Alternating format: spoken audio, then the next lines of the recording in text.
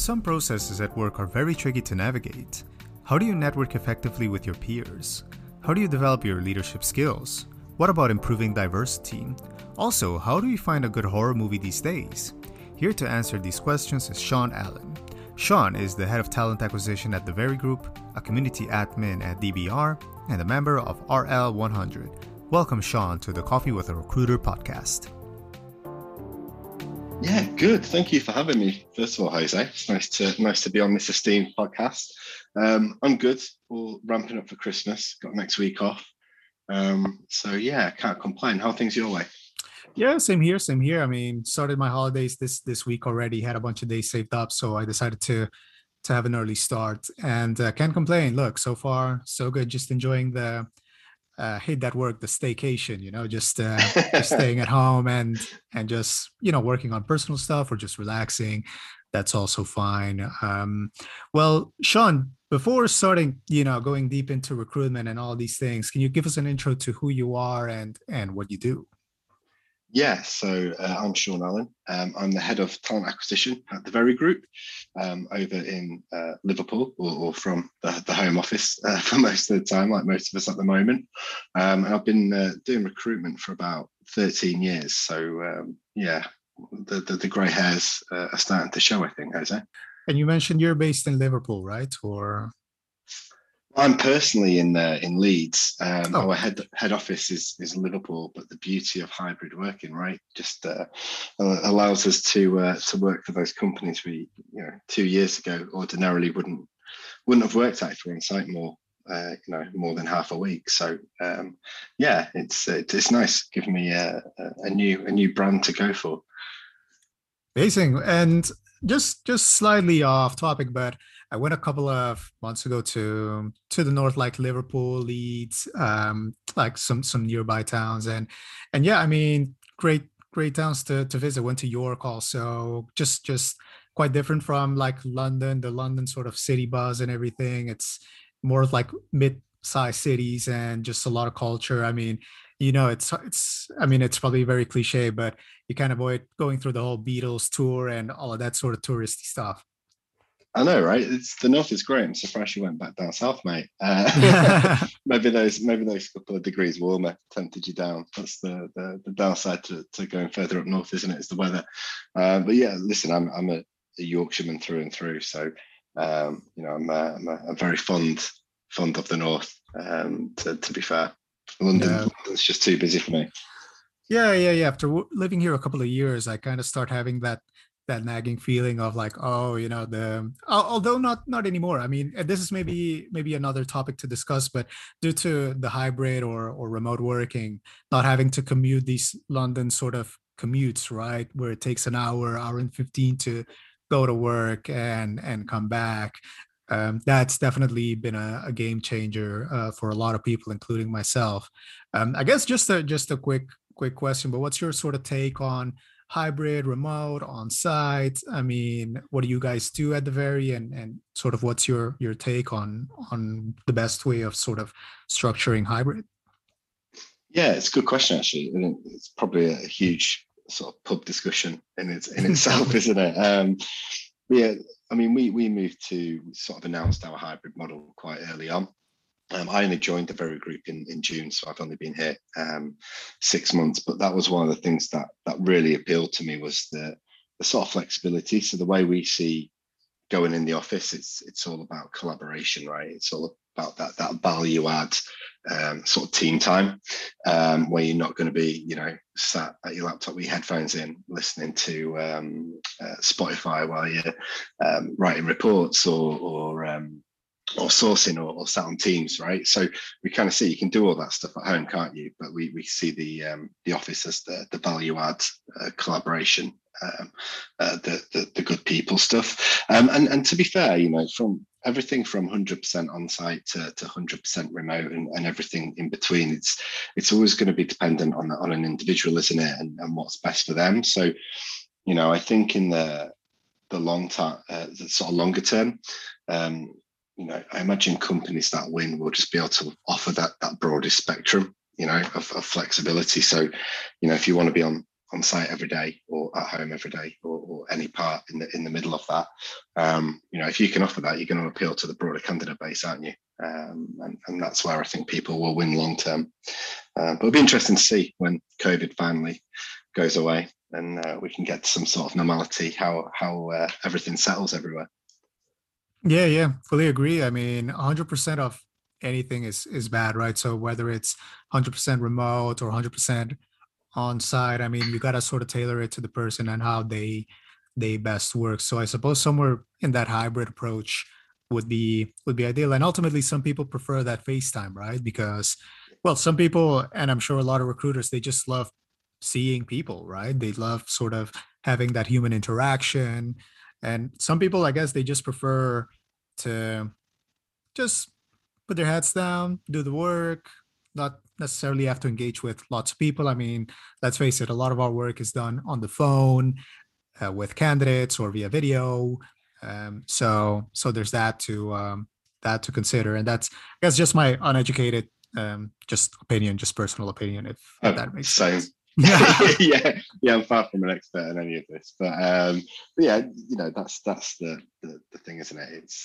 It's working out what works for your business and for your teams as well, doesn't it? I imagine different teams at Berry will go in different amounts because it's what works for them, and I think everybody is still finding their groove, personally and as a team, what kind of works. So even if I look at the talent acquisition team, at Berry, we're still finding that regular rhythm to when we want to get together. It's still a bit ad hoc when we plan what days we go in together. We've not quite found that sort of sync where it could be like every other Wednesday or once a month or whatever it is. We all plan to go in, get around the whiteboard, celebrate the successes, look at the challenges, go for a nice lunch out.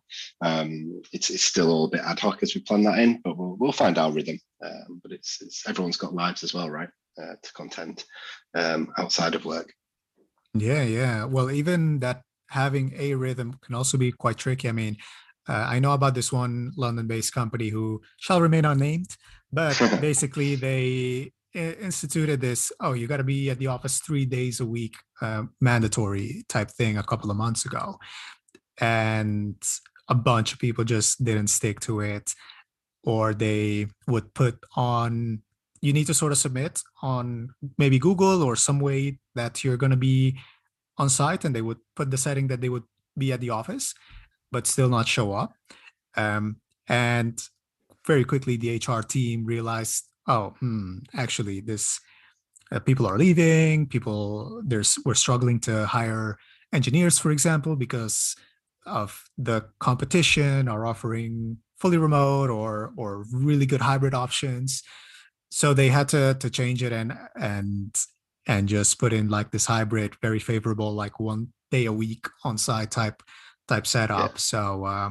So yeah, I mean, sometimes staying somewhat flexible and finding a groove that's flexible, I suppose, not obligatory, but like a good sort of decent guideline where most people can agree on. That's maybe sometimes the best way of moving forwards. So one thing I wanted to talk to you about is, I mean, just going through your LinkedIn, and I see you're part of a lot of communities.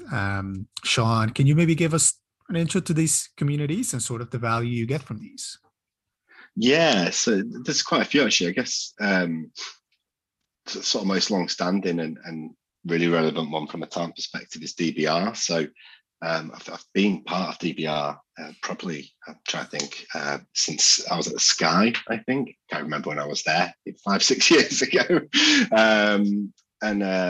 I've been part of that for quite a long time, and I found it super helpful from a sort of a knowledge sharing perspective, being able to talk to peers or in industry and people that have done things that I've not, that you can sort of drop a note to and chat to, look at how we met, right? So prime example of the power of communities. But it really took off for me when I worked at the BBC in Salford, Manchester way, because I started meeting up with different people from the talent scene in Manchester, and sort of led from drinks after work every now and again to sort of establishing more events over there. So I found a lot of value from that. And then I also got accepted and joined the RL 100 earlier this year in August, which I'm super chuffed about.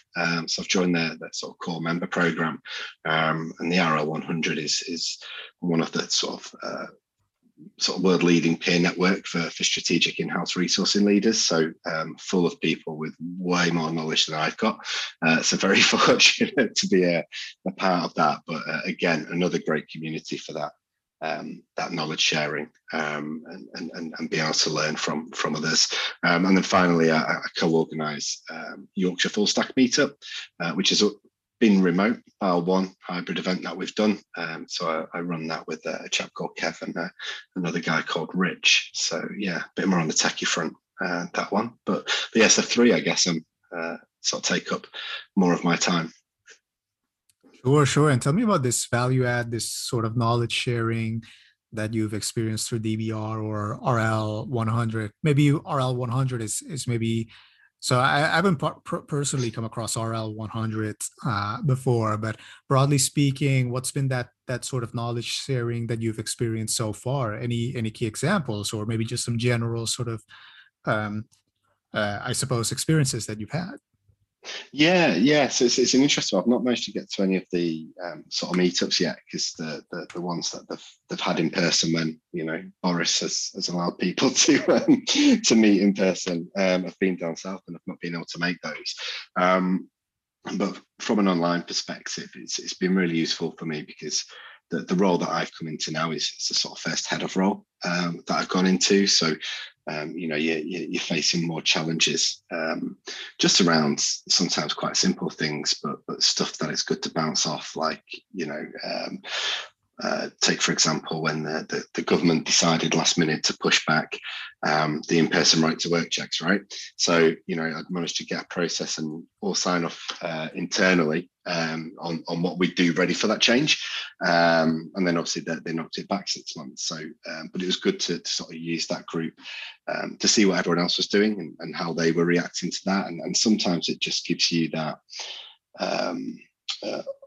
almost validation or confidence that what you've done is right as well. Because again, when we're working remotely so much, you don't have those little coffee chats or wander over, do you, to someone in person to sometimes just give yourself that little sense check.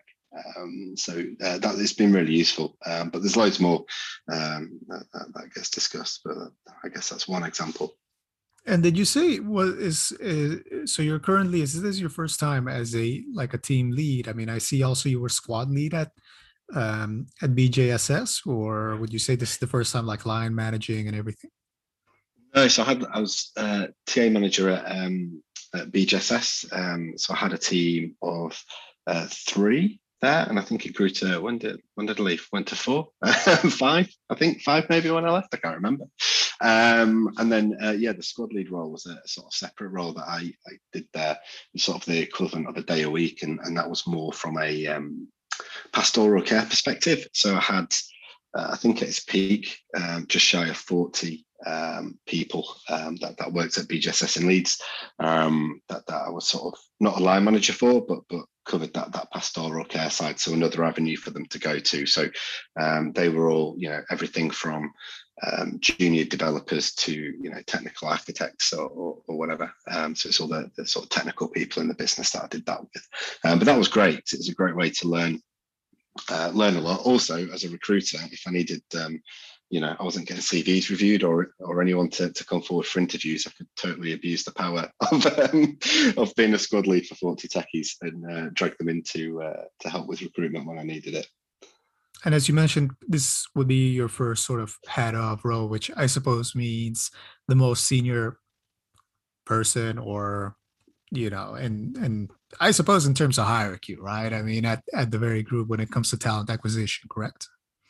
Yes, I've got my boss, Vicky, so she's the director of talent and development. So okay, gotcha. She's got a few of us that report in. So I look after sort of talent acquisition. We've got my colleague Chris, who's head of academies, and then Rob, who's head of talent development, which is, I guess, the way we call L&D ultimately.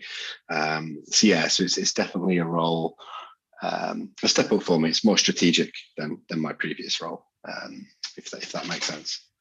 What would be things, for someone that, let's say anyone listening, that it's their first time there, or maybe they're considering a move to head off, or just landed a role as head of talent and so forth.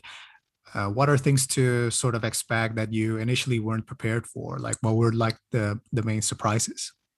Yeah, good question. Do you know what? I've always been quite a confident person in what I do, but I've probably had more days in this role where I've doubted, I know what I'm doing, I think, just because you are going out of that comfort zone, and that's the only way we develop and learn, right? Is by putting ourselves into those situations. So yeah, I've definitely had more self-doubt, but then speaking to, again, this is where the communities have been massive for me. Speaking to peers in like DBR, people that I've been building relationships with for a few years, being able to speak to them. Whether it's on Slack or on a phone or video call has been really useful, because they almost again just bring you back down to earth in a good way.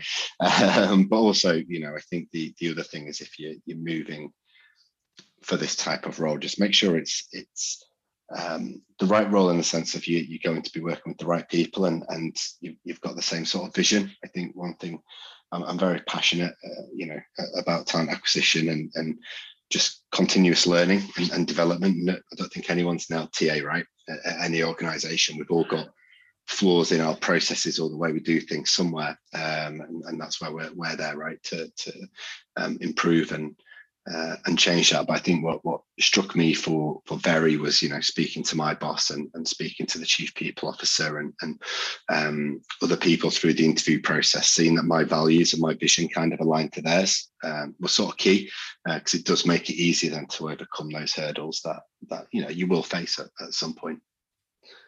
Yeah, was it through, like, I saw someone call it reverse interviewing your future boss? So, maybe during the interview process with a past company, or at the very, you were like, okay, so what's your approach to talent?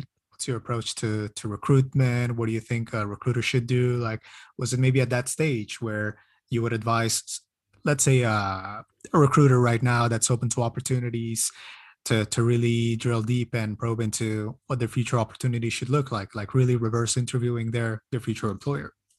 Yeah, exactly right. You want to know what you're going to be doing, because if you look at a lot of our jobs, I look at my career, a lot of the jobs are described the same everywhere, right? So it's that alignment is key, and what you're kind of wanting out of it. Are you wanting to go in somewhere that already has a lot of things established, and you kind of just continuing it on from a BAU perspective? Do you want to go where there's nothing and you're starting from scratch, or that in between, right, where there is stuff but there's still loads to you can go in and improve and put your stamp on? So you kind of want to make sure, or from my perspective anyway, I always want to make sure I'm going somewhere where I can see that I can add value, and keep learning as well, right? I'm still in that learning phase, so yeah, I want to be challenged in that sense. Yeah, I think one of the things that a lot of, not just recruiters, but employees that are interviewing miss is really defining themselves, what it is they want first, and then going for it. I mean, I've met a lot of good recruiters from all kinds, right? Like, some recruiters are more around the sourcing, the headhunting. That's what they really care about, which is perfectly fine. And other people are more around the strategy, diversity, employer brand type things that are more sort of project oriented. And I think first it's just knowing who you are and what you want to do, really, and then interviewing the company on whether they meet those criteria. I mean, what do you think of that? Yeah, totally agree. Right, I've been recruiting for my team. Still, I'm currently recruiting a tech recruiter at the moment. So if anyone listens, feel free to reach out if you want to chat. But I think I've hired 3 people into my team at Very already, and I think that's what I've sort of enjoyed about the process, is kind of being quite frank and honest with where we are, as a team, in terms of processes, where we can make improvements, and being quite frank, because I want someone to join that's excited by that, the current state we're in, and want to come on that journey with us. If someone isn't, then we're not going to be right for them at this time and at this moment in time. So exactly to your point, I think there's almost that transparency. I think if as an employee, if you kind of oversell to a candidate who's trying to work out where you're at and where you're going, you're just going to lose them down the line, right? We see it with engineers or whatever, don't we? Prime, you'll get to work with all the latest tech stacks and frameworks on this greenfield project, and then you bring them in and they're working on some really clunky legacy monolithic architecture or something with outdated tools and frameworks. So you're just going to lose that person, aren't you? Because you're not at that point that they're looking for. It's the same with the TA stuff. There's so many good companies, big and small, at different parts of the journey. So there's always going to be it's finding what suits you as an individual, isn't it? Yeah, I mean, it's that tough balance, right? Because on the one hand, you want to hire, and that means you gotta, I hate that word, but you gotta sell the company and the opportunity.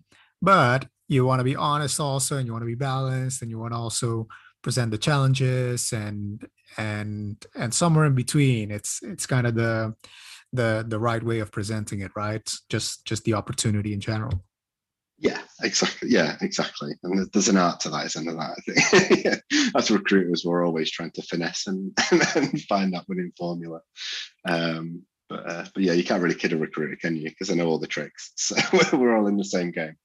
Yeah, like slightly off topic, but I a while back I was looking also for a recruiter, and it just amazes me how difficult it is to find recruiters and to hire recruiters. I mean the thing I thought was like, engineers, that's like the toughest thing to hire. But then I realized actually recruiters, they know all the tricks, they know what to say, they know what to ask, they know how to sort of present themselves, and especially the last few months or maybe the last year, recruiters have a high amount of opportunities that they can choose from.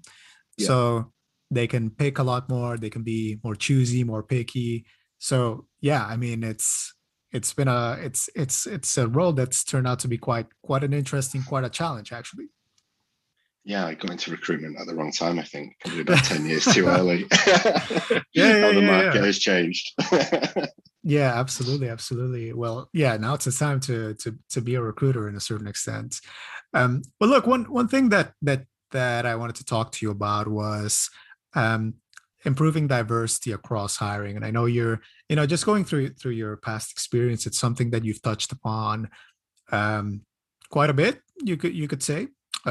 So I guess wanted to maybe start with that topic, and just can you maybe give us an intro to what you've done in the past, because I see you got quite some stuff at BJSS and maybe currently also at the Very that you're doing around that space. Yeah, it's such a good topic, isn't it? It's such a broad topic. I mean, if I break it down to the most basic sort of form, if we look at it selfishly as recruiters, we've all got a lot of roles to fill, right? And we want the right, we want the best talent to fill it. So if we're not creating inclusive work environments and processes, then we're missing out on talent, right? To fill roles. If we're to be quite sort of candid, from a how do we fill all the roles we've got view. But there's just basic things. I think one thing we did, if you look at BJSS, for example, is we brought in D&I champions across our different office sites. So at the time, that was across multiple UK sites, Leeds, London, Manchester, Glasgow, Bristol. We also had New York and Houston in the States at the time. And a lot of that was sort of knowledge sharing and looking at actually what can we do to sort of raise more awareness, I guess, across the organisation. So that went from stuff like sponsoring Pride, and actually, when it came to sponsoring Pride, it wasn't let's do this as a company and stick our logo on it like you see a lot of the big brands do. It was, well, actually, let's speak to our LGBTQ plus community. what do they want? Would they want us to sponsor this? If they do they want our brand across it? So we sponsored it. It's something that we're passionate about, but we didn't put our logo anywhere. I think you probably could find our logo on the very bottom of the Pride website, so somewhere. But we weren't there in branded T-shirts and stuff, and we kind of just had whoever's going, this is where we're all going to meet, and went and sort of attended together. We run different things like lunch and learns. So one of our developers, Smillian, he does a fantastic talk on imposter syndrome. So he used to do that for us. I got Theo Smith, who I'm sure you will get on here one day as well, came across to our Leeds office and did a lunch and learn on neurodiversity. So we tried to get a bit more awareness about certain topics that way as well. So that was one thing. And then just when it came to hiring, we just tried to look at changing how we hired. So if you took our sort of graduate scheme, I think when I joined there, it was the classic, you've got a first in comp science and, you're from a red brick uni. And I think over 3 years, we managed to get to the point where it didn't need to be a first, didn't have to have a comp science degree. You just had to pass our technical tests. So if you coded in your own time, you might have the ability to do that. And it's always bringing grads in on our sort of software engineering academy grad scheme from like politics backgrounds and, degrees and stuff like that. So it really sort of just tried to move away from a traditional old school thinking almost. So there's a few things that we did over there.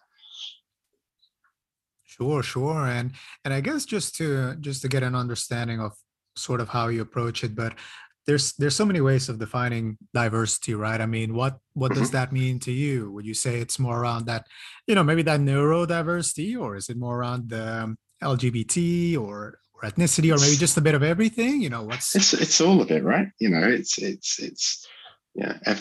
everybody's, and it's been, I think the inclusivity, the inclusive word is a key one.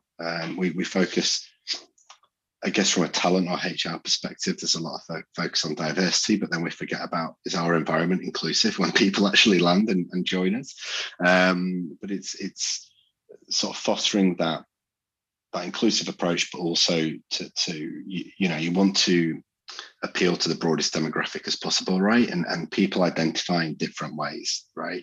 So people, aren't just, I guess, as humans, we always label things, don't we? We like to be able to put a badge to something, but people don't identify as just one thing, right? People are people, we're complex creatures. So for me, it's having a hiring process from marketing to selection to onboarding, and when people are here, that it's fair, it appeals to everyone, and people are celebrated, and we have environments that nurture and foster people, right?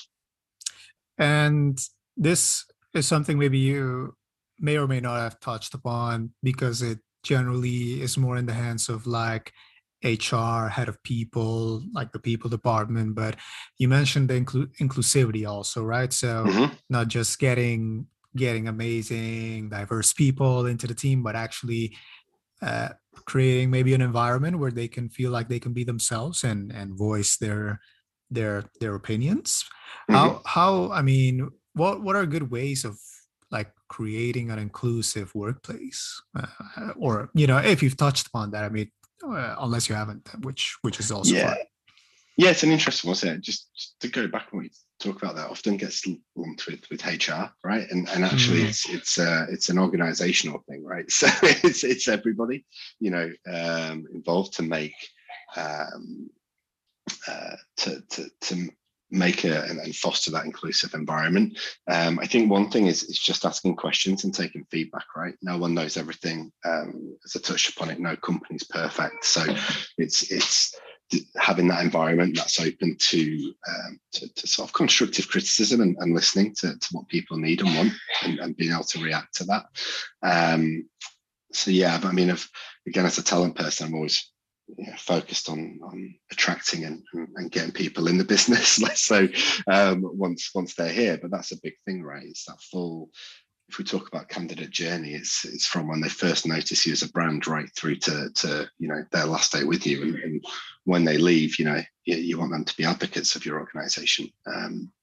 Often the best advocates, to be fair, aren't they? People that have left. So it's nothing I've been involved in from like a project sort of sense of things, but I think it's definitely a cultural thing and a responsibility on everyone, not just HR, not just exec managers or anything like that. It's the responsibility of everyone.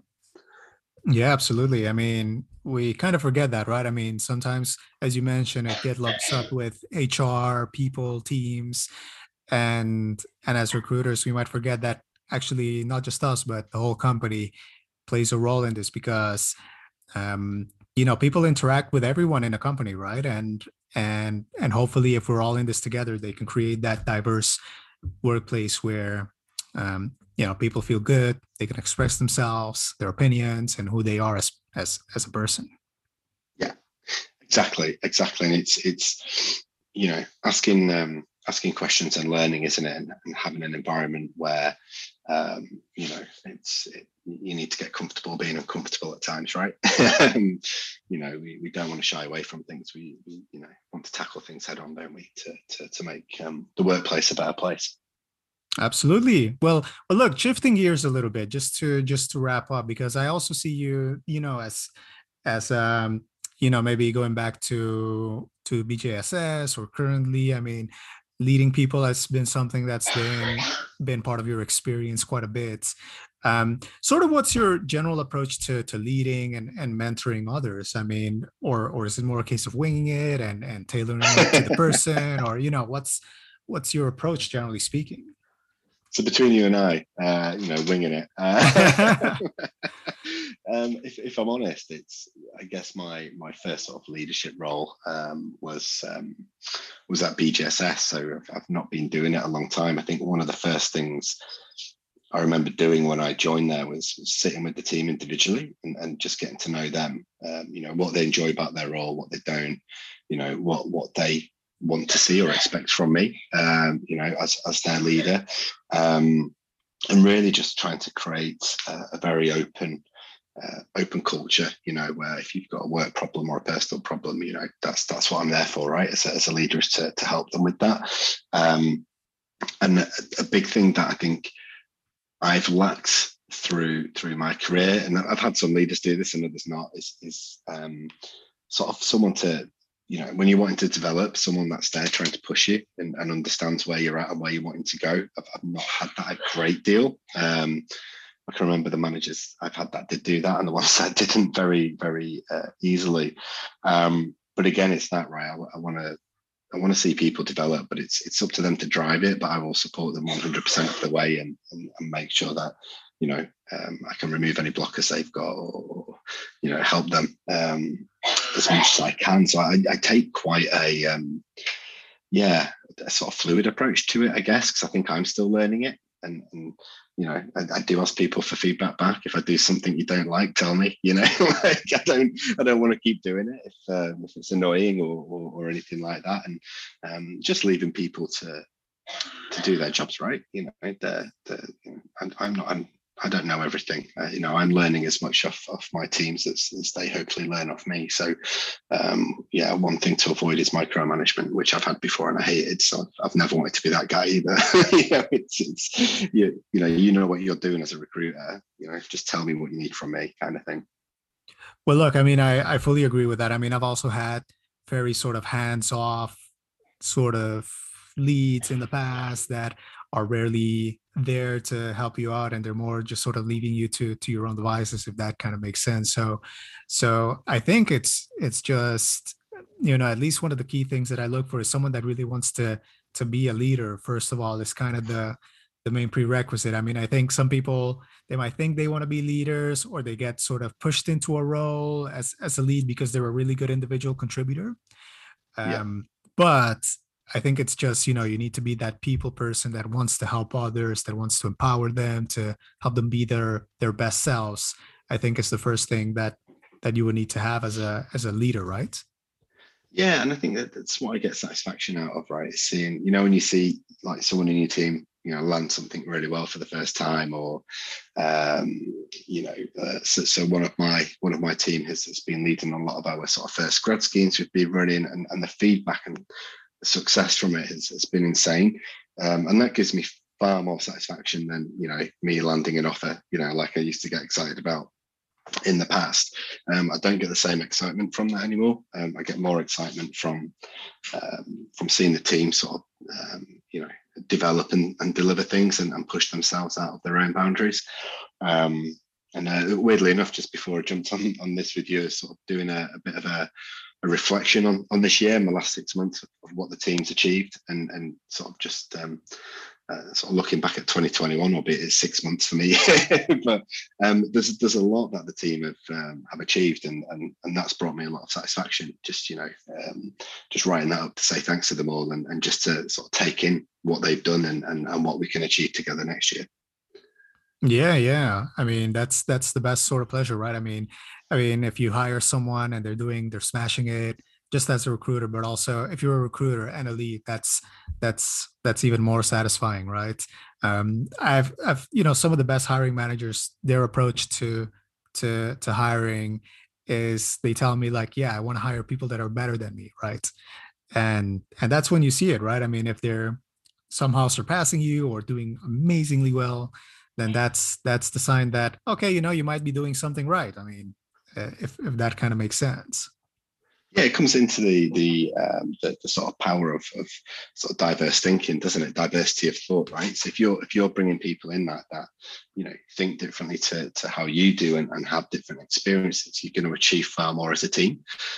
So I've always worked in tech recruitment, and I've been terrible when I've put my hand to anything else. So I'm learning so much of we brought a new recruiter in who looks after sort of customer care, which has a lot of volume in there, and a new recruiter in our fulfillment center in Derby. I'm learning so much from them because they're doing recruitment that I've never done before, and just the approach to it, and the way they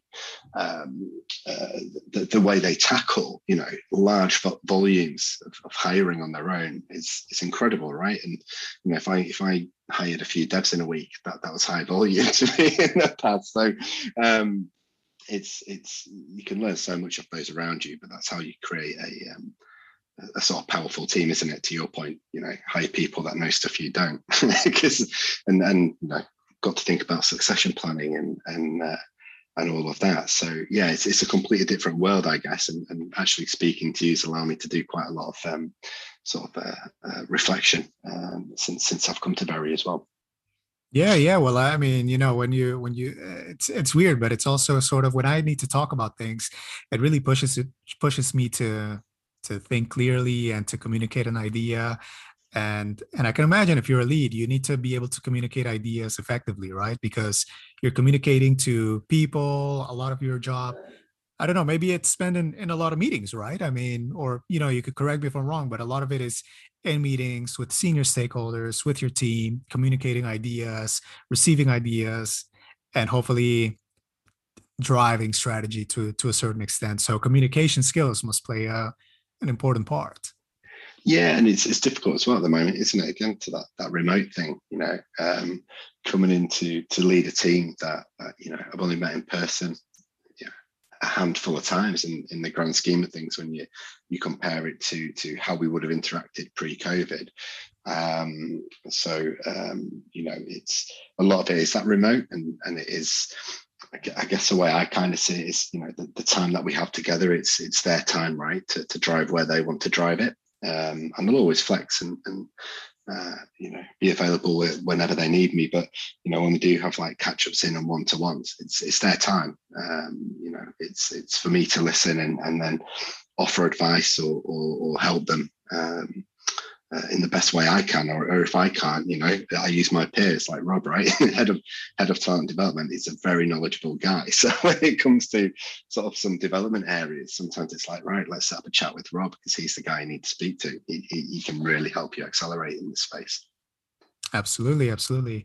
Well, look, just to wrap up, Sean. So I quite like it when people they put something personal on LinkedIn. You know, they put a little bit about themselves, and just to quote your LinkedIn. So Yorkshire born and bred. I'm a big fan Yeah. of Leeds United, horror movies, vinyl, tattoos, Red Wings, Dr. Martens, boots, beer, and good coffee.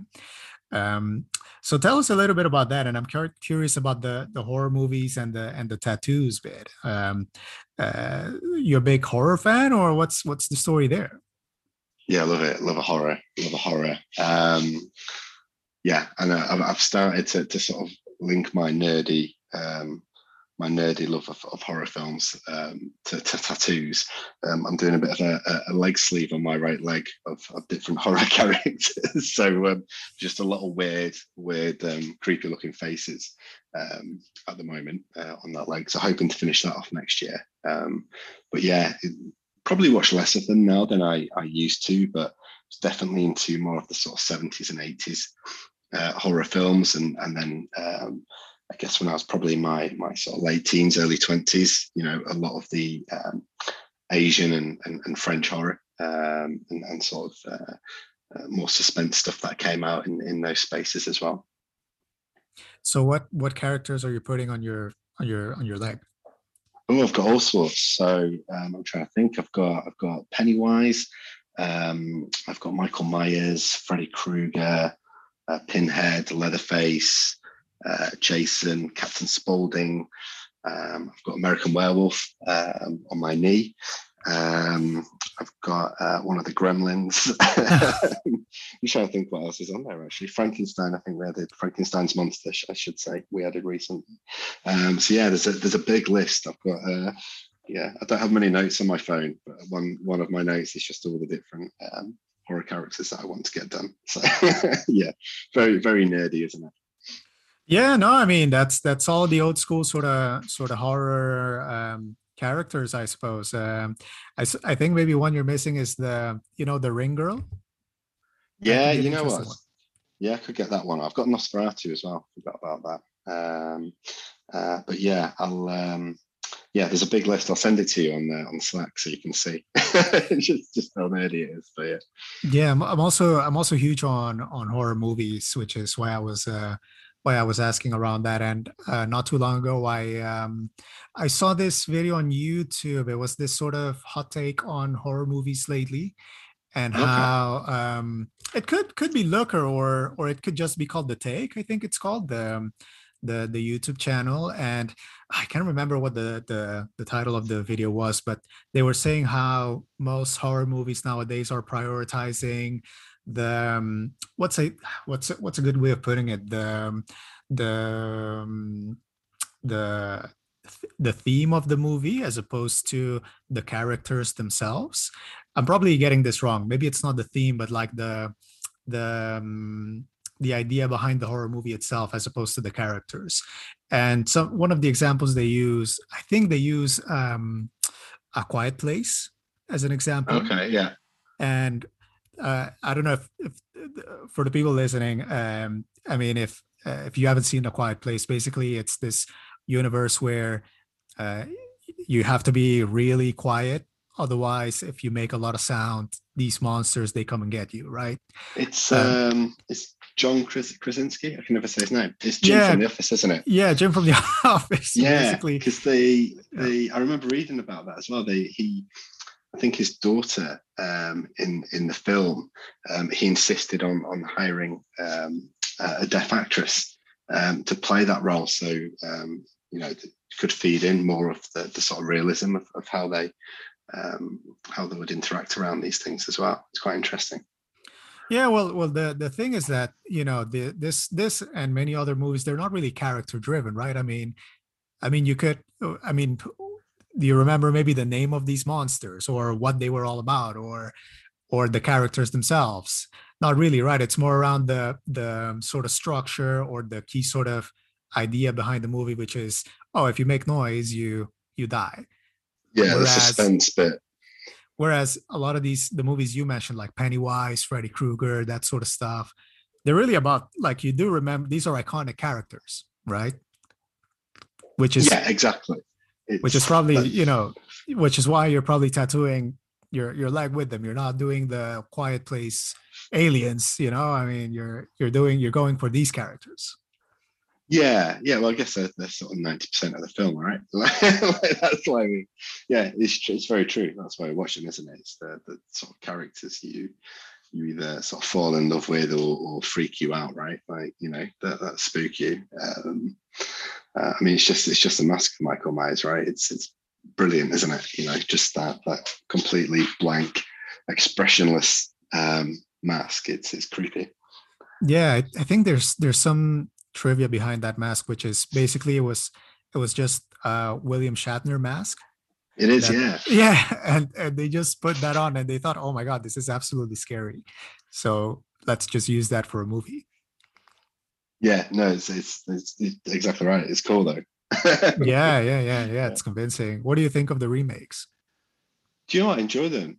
I've enjoyed them, to be fair, but it's just they're just easy to watch, aren't they? As weird as that is, you know. To me, you can never beat the classics, but I think if you look at what Rob Zombie did, you know, it wasn't, you know, it's quite good, and obviously they've got the new one out right at the moment, another one coming out next year. So yeah, I'm still going to watch them. I think it's nostalgia, isn't it, and seeing what someone else does with it, which I quite enjoy. Is that your favorite horror, or do you have another favorite Texas movie? Texas Really? Chainsaw Massacre, the original one. Yeah, I love it. That's my Wow, that's favorite. that's an Yeah. interesting one. Any worst movies you watched? What's the worst one? No, I mean there's loads I'll watch that are terrible, but you know you can still enjoy them. And you know, like Killer Clowns from Outer Space or something like that, right? Where they're just bad, but also quite enjoyable. The creepiest one though, and it's only a 15. Is The Strangers. Do you remember that with Liv Tyler in it? The Strangers. Yeah, it's Oh, like let me see. it's a weird house invasion one. The But it's Strangers. just, yeah, three people with masks, and then they turn. You know, it's creepy because this like girl just turns up, knocks on the door, and asks if someone's home. It's like, no one lives here. And then there's this weird sort of house invasion one, but you know, where it's that real slow suspense of, you know, a white mask emerging from the dark very, very slowly and then just disappears. It's kind of like that. But I remember the first time I was watching it, I was on my own, and so my door went, and my door never goes if I'm on my own unless it's like takeaway, and I hadn't ordered any takeaway at the time. So, Yeah. and then I answered it, and then there's a girl at my door asking if someone was home. I was like, "This is too freaky, man! Like, I've just got past that bit. What is happening?" But yeah, it made it hard to watch. Yeah, I think the scariest ones I've seen are from that Ari Aster, like Hereditary and oh, what's it called? Midsummer. Yeah, Midsummer's great, isn't it? Yeah, I wasn't too Yeah. into Hereditary, but Oh, really? Midsummer was brilliant. I love that film. Yeah. Yeah. Those are movies that I mean with horror, like don't get I mean, I get scared, like some movies are scarier than others, but I kind of already know like, oh, maybe the scare is coming here and or it's Yeah, coming there. If you see enough horror, you know sort of what to expect. But these ones just took it to the extreme with sort of, all of the, inappropriate sort of stuff and gore and everything. I mean, yeah, but I mean, for me, the yeah. my favorite one, I would say, The Thing. Oh yeah, classic, awesome film. Yeah, that would be one that's just. I think that's probably my favorite. That one, maybe Alien, the second Yeah, Alien, maybe. yeah, and then do you class that sci-fi or horror or the blend of the both, right? That's the thing, isn't it? I'd say it's horror, but Yeah. I mean, the first Alien was more horror driven, and the second one was more sci-fi yeah, driven. But both are just great. yeah. I think like Alien Predator, the class, their class. Yeah. Oh my God, don't get me started with quoting the Predator, and there's just so many quotable lines on that movie. Um, but look, so Sean, for more information about yourself and what you do, where can we find you? Yeah, so you can find me on LinkedIn. Should be easy to find on there, to be fair, or SL and Tech on Twitter. They're probably the main two spaces. Other than that, you can, if you're an in-house recruiter, join DBR if you're not already in there. Great Slack community of I think over 8,000 global TA and people in there now. So yeah, a great community to join, and you'll find me in there a lot. Amazing. And for the listeners, I'll add Sean's LinkedIn in the episode description. Sean, thank you so much for your time. It was great speaking with you. Thanks to you, dude. It's been fun, and thank you for doing it in your own time as well. I thought I got you in work hours, but there you go. Just too dedicated, aren't you? No worries, my pleasure. It was great fun speaking with Sean. You can find links to his profile in the episode description. If you like this podcast, then please subscribe or follow. Thanks again and stay safe.